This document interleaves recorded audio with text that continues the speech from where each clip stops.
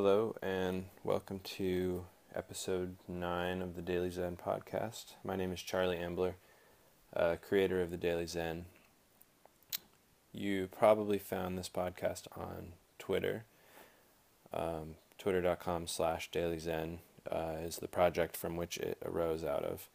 But if you found it on iTunes, I welcome you, and I implore you to participate in the discussion on the Twitter page because that's where people suggest topics for the podcast. And I usually try to cover everything that people mention within reason. Sometimes I leave stuff out if it's not relevant or if I've already covered it. So, yeah. I'm on retreat this week thanks to my friend Jason Gartner, who's been a very generous supporter of Daily Zen and just a general spiritual supporter of the things that I do, and a mentor as well. So it's been fun to be here, and I've been near the Santa Cruz area at a retreat at the Mount Madonna Center with the teacher John Tarrant,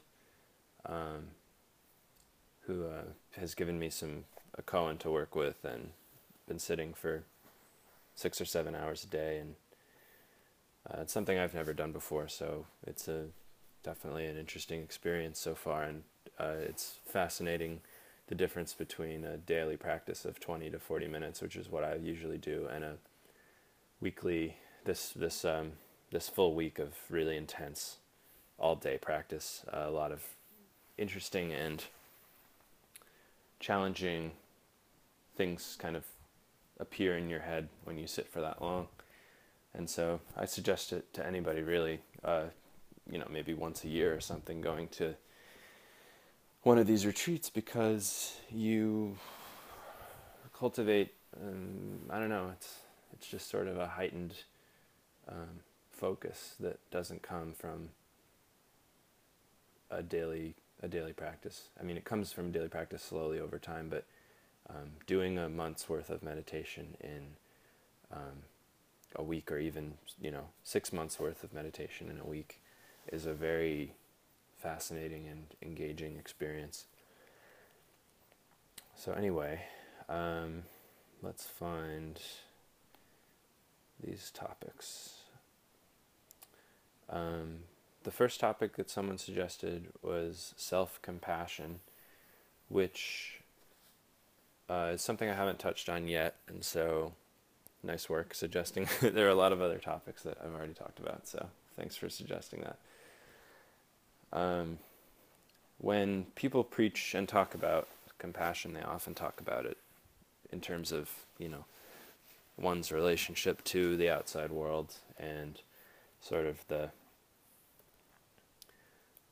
desire people have to be virtuous and to feel virtuous. And also in Buddhism, compassion is a crucial practice, just as far as living a mindful and, quote-unquote enlightened life goes, because the essence of compassion is seeing yourself not necessarily in another person or another thing, but as another person and as another thing, and realizing that you both have the same essence and the same connection to the world at large, and embracing that and accepting that, those who suffer, whether they are on your side, not on your side, whether they're the same species as you, the same race, the same religion, it doesn't really matter, because everyone is suffering and everyone's a living being, and all living beings suffer. And so the crucial challenge of living is not getting so caught up in your own belief that your experience is so unique and so different from others. And so having compassion just means recognizing that we're all sharing this sort of participation in this organism of the universe or the world or whatever you want to call it. And there's no point in creating artificial distance between beings or people because we're all kind of cut from the same stuff, you know. And so self-compassion is sort of this interesting inversion of that, not of that principle, but this inversion of the idea that the other is the self. Sort of, it's recognizing that at your essence you don't have a self. You know, you are sort of this expression of the universe, and you develop an ego and you develop a conception of self based on, you know, the way in which you move through the world, your body, your opinions, your cultural influences, the way you were raised, your traumas, your, you know, drives and goals, your cravings, all these things. And you cultivate an identity around them that is believed to be unique and that's encouraged to be individualistic in our society. And that's a good thing because it encourages people to have personal freedoms and to follow the path that they believe is most true to them. But it also atomizes people and makes people feel apart from one another and alienated from one another. And when you're navigating the world through the lens of I am this, I am that, you might be deep down, if you're not reflecting, if you're not having a daily reflective practice or trying to reach deep into yourself, if you're grabbing at things in the outside world to define yourself, who you really are and who you believe you are two different things, and they sort of move further away from each other over time, because the more you spend your time grasping at external conceptions of yourself to define yourself, the less time you have to look within and, push away all of those external conceptions and uncover who you actually are. And the dissonance between your perceived self and your actual self causes a lot. I believe it's responsible for, the vast majority of neuroses, addictions, all these different things. And a lot of people don't want to believe that because everyone likes to always find some sort of external variable that can be blamed for a problem, especially if the problem is severe. But I really think that that's the crux of what causes us so much pain in the world, is when we're living sort of play acting as someone who we aren't, and all the while the ultimate reality of who you are and what your life is about is inside of you, kind of sitting there waiting for you to just look at it and give it attention. And yet we neglect that essence in favor of shiny objects and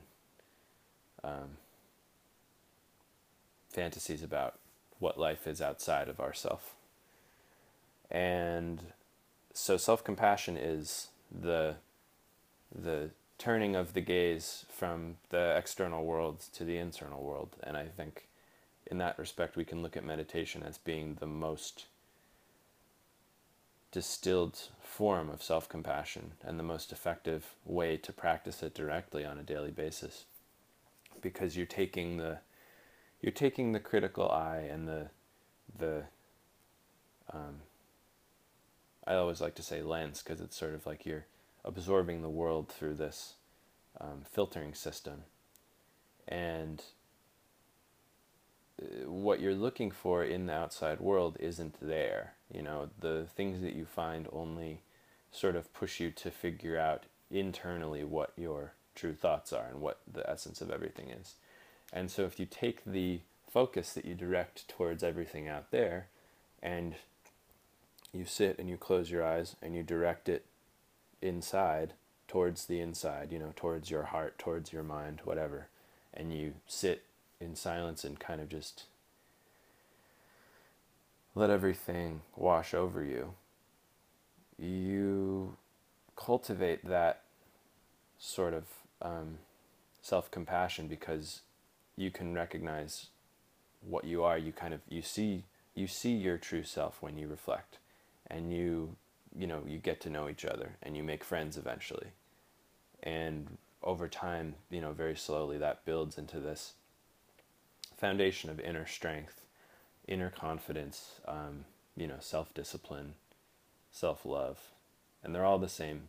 They're all the same thing. They all just stem from this choice that we have in every moment, which is, do we cling to some sort of delusional external definition of what we should be or what we want to be, or do we turn our attention inward and see what we really are and make peace with what we really are? And it's very easy to get caught up in the external world and what we're expected to do and what we expect ourselves to do, what we're expected to have, how we're expected to be, when all of those things are, for the most part, just distractions from confronting the self. And there's no coincidence that a lot of people who distract themselves constantly with external things, whether it's their career or sex or drugs or just distractions, politics, religion, whatever it is, it's often very jarring for them to have an experience of internal reflection, because the more external stuff we try to pile onto that little, it's like throwing a bunch of blankets on top of a heat bulb.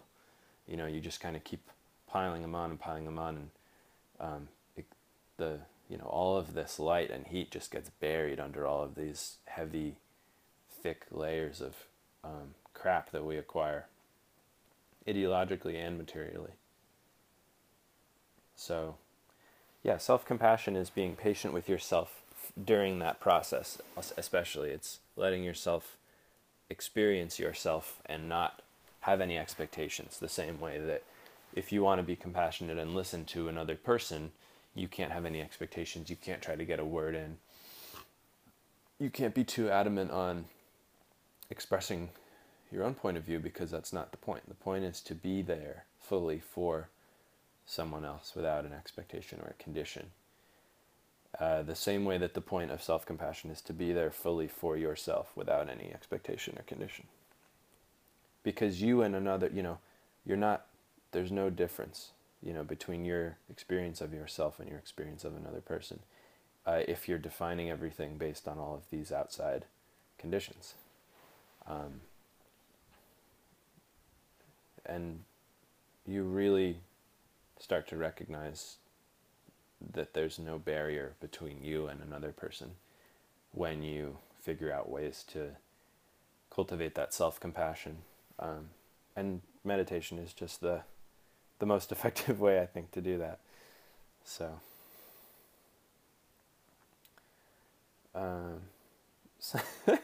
someone said soil salinity, which I think was funny. I don't know, made me laugh. I'm not a farmer, and I'm not an expert in earth sciences, but I hope that you find your answer elsewhere. The next one I want to answer is, someone suggested the topic of beginner's mind. I'm currently writing a book about beginner's mind that I'm not allowed to talk too much about, but I'm excited to share it with you when it does finally come to fruition. It's been a long time of trying to get an arrangement with a publisher, but it happened, and it's happening, and I'll have more news in the coming months. But I've been thinking a lot about just meditating on the concept of beginner's mind as a sort of koan. I don't know if you're familiar with what a Zen koan is. Some people are, I'm sure, and some people aren't, but it's just sort of a little limerick or phrase intended to flex your mind and your meditation practice. You're not really intended to answer it. You're sort of just meant to sit on it and think on it, or not think on it, and not grasp at it, and just sort of let it float around and posit different suggestions of interpretations. So the idea of beginner's mind started with Shunryu Suzuki, who wrote the book Zen Mind, Beginner's Mind, which starts with this concept that in the beginner's mind there are many possibilities, and in the expert's mind there are few. And in our society, we're trained to believe that things are the other way around. We're trained to believe that possibilities and opportunities come from specialization, they come from skill, they come from progression and age and practice. But as we specialize or cultivate any sort of skill or action, we sort of fall into a habit of repeating things over and over again, of recognizing similarities between things, and of overanalyzing what we're doing. And so the whole idea of beginner's mind is that when you're like a child, when you're sort of experiencing things new, they have a specialness and a freshness and a uniqueness to you in that moment that they don't necessarily have when you cultivate all of these ideas and expectations and beliefs around experiences. And so I think of beginner's mind less as something pertinent to one specific skill or a specific specialization, though a lot of people who practice Zen, if they're athletes or they're business people or whatever, they find that this concept of beginner's mind helps them return to a place of freshness in what they're doing. You see a lot of the world's greatest musicians and artists produce some of their best work when they're relatively amateur, and then later on sometimes they get jaded and they don't produce. A band's later albums are often not as good as their first few albums. A painter's later work can sometimes be convoluted and based on the market or based on their fame or whatever. Mathematicians are, I think it's something like most mathematicians do their best work before they're 22, something like that. And none of this is to say that we're not capable of doing good work in our old age. It's just that most people who don't participate in this sort of spiritual reflection are susceptible to falling into expert's mind. As soon as they are recognized, or as soon as they cultivate a life around their external achievements and accomplishments. Even though this concept of beginner's mind is much bigger than that. I mean, you're cultivating not just a freshness in a specific hobby or skill or business or whatever it is that you're doing. It's more so that you're cleaning. I like to think of it as cleaning the slate of your mind.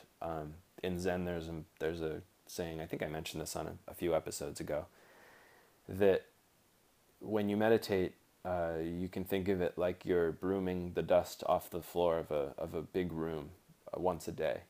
And if you go a couple days without it, you might not notice. But if you go a whole lifetime without it, you'll have a room that's just full of muck and grime and dirt. And you won't even know that it's full of muck and grime and dirt because you've never seen the floor clean before. And so beginner's mind is this perpetual cleansing of what we believe about ourselves and what we do, and about all of the labels and preferences and discriminations we have about life. And it arises as a result of turning down the volume on the preferential mind, on the conceptual mind, which is what meditation does. It lets you perceive and experience the present moment without the middleman of symbolic understanding or symbolic exchange or language or desire. It lets you experience, this moment right now as it is, in these brief glimpses of mindfulness and awareness. It lets you really engage with the right now, here, where you are.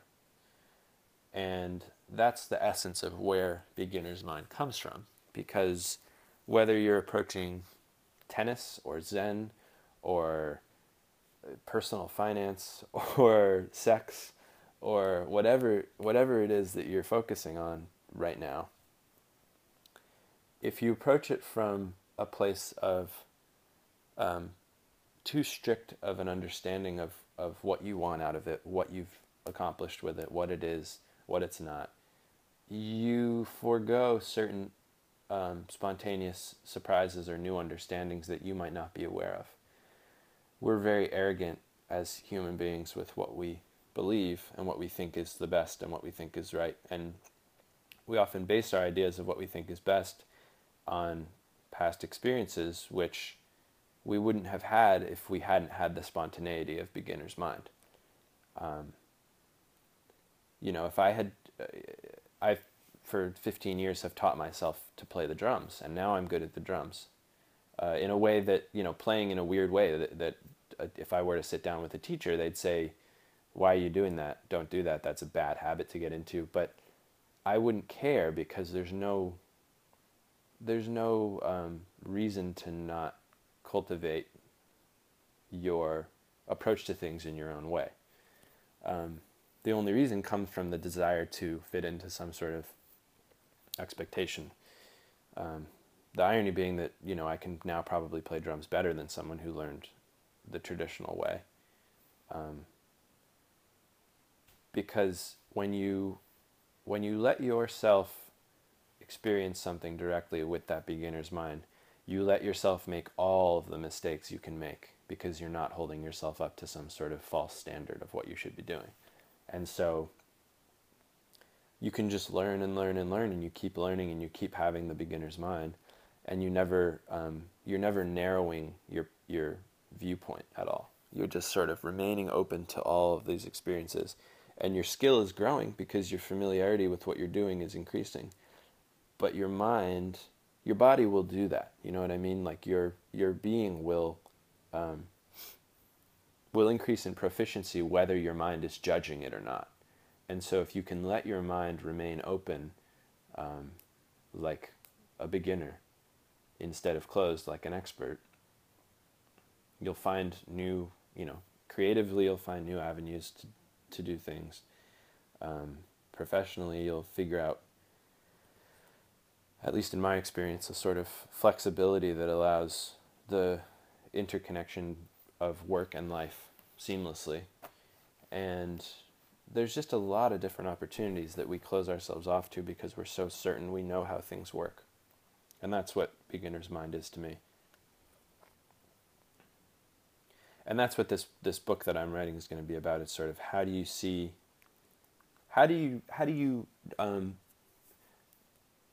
what do you put into your mind to jog it into seeing things a little bit differently, without preconceived notions, without this belief that you're skilled or that you're an expert. How do you convince your mind that it's okay to see things in a different way? Because it's uncomfortable at first, but then it's really, really, really, exuberant and exciting, and it just, the essence of life is the beginner's mind. It's not the expert's mind. The essence of life is to be wide open and to be pliable and flexible, not to be closed off and rigid and breakable. Glass breaks because it's so rigid and tense. But a piece of rubber you can just throw and it's fine. I like to think of cultivating the mind as of moving it towards more of a flexible and not necessarily soft, but sort of a flexible strength. Like a really strong tree that can blow in the wind and move, but if you try to push it down, it won't fall down. That sort of thing. Okay, so I have time for one more little one. Someone says, "What's the name of the podcast?" It's the Daily Zen Podcast. That'll be the quick one. Okay, someone says, this is good. Ascension and how to tell if you're ascending. I think that I mean, I don't really know what's meant by this, but this idea of ascension is like maybe one of these hokey New Age spiritual ideas that came about through some sort of misinterpretation of an ancient religious text, maybe like a Hindu text or something. But in Zen, there's kind of this underlying understanding as you start to quote unquote get it, that you're not moving upwards, you're not moving across, you're not moving at all. The practice comes from not moving. And so the belief that you're moving, or that you're moving in order to get somewhere higher, or to get somewhere further, or to initiate progress, or to initiate change, or to grow, or to become stronger, is all perfectly natural for the thinking mind, but is misguided insofar as you're practicing one of these ancient practices. Because when you're not meditating, the desire to progress, to ascend, to grow, to change, whatever it is also misguided. And the desire for more and more and more, and for things that we don't have, and for the next step to always be planning ahead, is a reflection of kind of an anxious inability to be in the moment and to live, fully in the moment. And it sort of comes from us being too comfortable and too able to plan ahead. Modern society is so comfortable that we take for granted that we're alive and that we're cozy, and that we have loved ones and that we have beautiful nature around us. Whatever it is, we take it all for granted, and we start to create all of these artificial conditions for happiness and for growth and for ascension, so to speak. That's what we do in the material world. And so this concept of material ascension and material climbing up the ladder is just as misguided as this idea of spiritual ascension. Because if there is an ascension, it comes from not caring anymore about the ascendance. It comes from being perfectly okay, being, at the bottom of the ladder, sitting in the mud, doing nothing. Just being, because that's the acceptance of the lowest is the reflection of the highest in that sense. Because if you're perfectly satisfied with nothing, you are, you've got it made, more made than someone who needs conditions for their satisfaction. If you can just be at peace right now with whatever you have, whether it's nothing, whether it's a lot, whether it's a little, it doesn't matter. The essence of all of this stuff is that you can just be with yourself quietly in a room and feel perfectly content and perfectly peaceful, and that's as perfectly content and peaceful as you'll ever feel, because that's all there is, and that's all we're looking for when we look for things outside of the self and outside of the spirit. So okie doke, that's it for today. I have more free time in the mornings and the evenings at this retreat than I anticipated. So because I have a nice quiet room to myself, and there's not any of the New York City traffic outside, and the nature here is mesmerizingly beautiful. And I'm sitting in meditation for 8 hours a day, so I have plenty of time to reflect on any topics you might suggest. Hopefully I'll figure out a way to record maybe one of these episodes every day, and then I'll release them over the course of a few weeks. So if you hear this and you are interested in participating in the discussion, please suggest some topics on twitter.com/dailyzen. If you like what you hear and you want to, read some of my ideas and meditate on them, I have a book on Amazon. It's called Daily Zen by Charlie Ambler. There's a link to it on the Twitter page.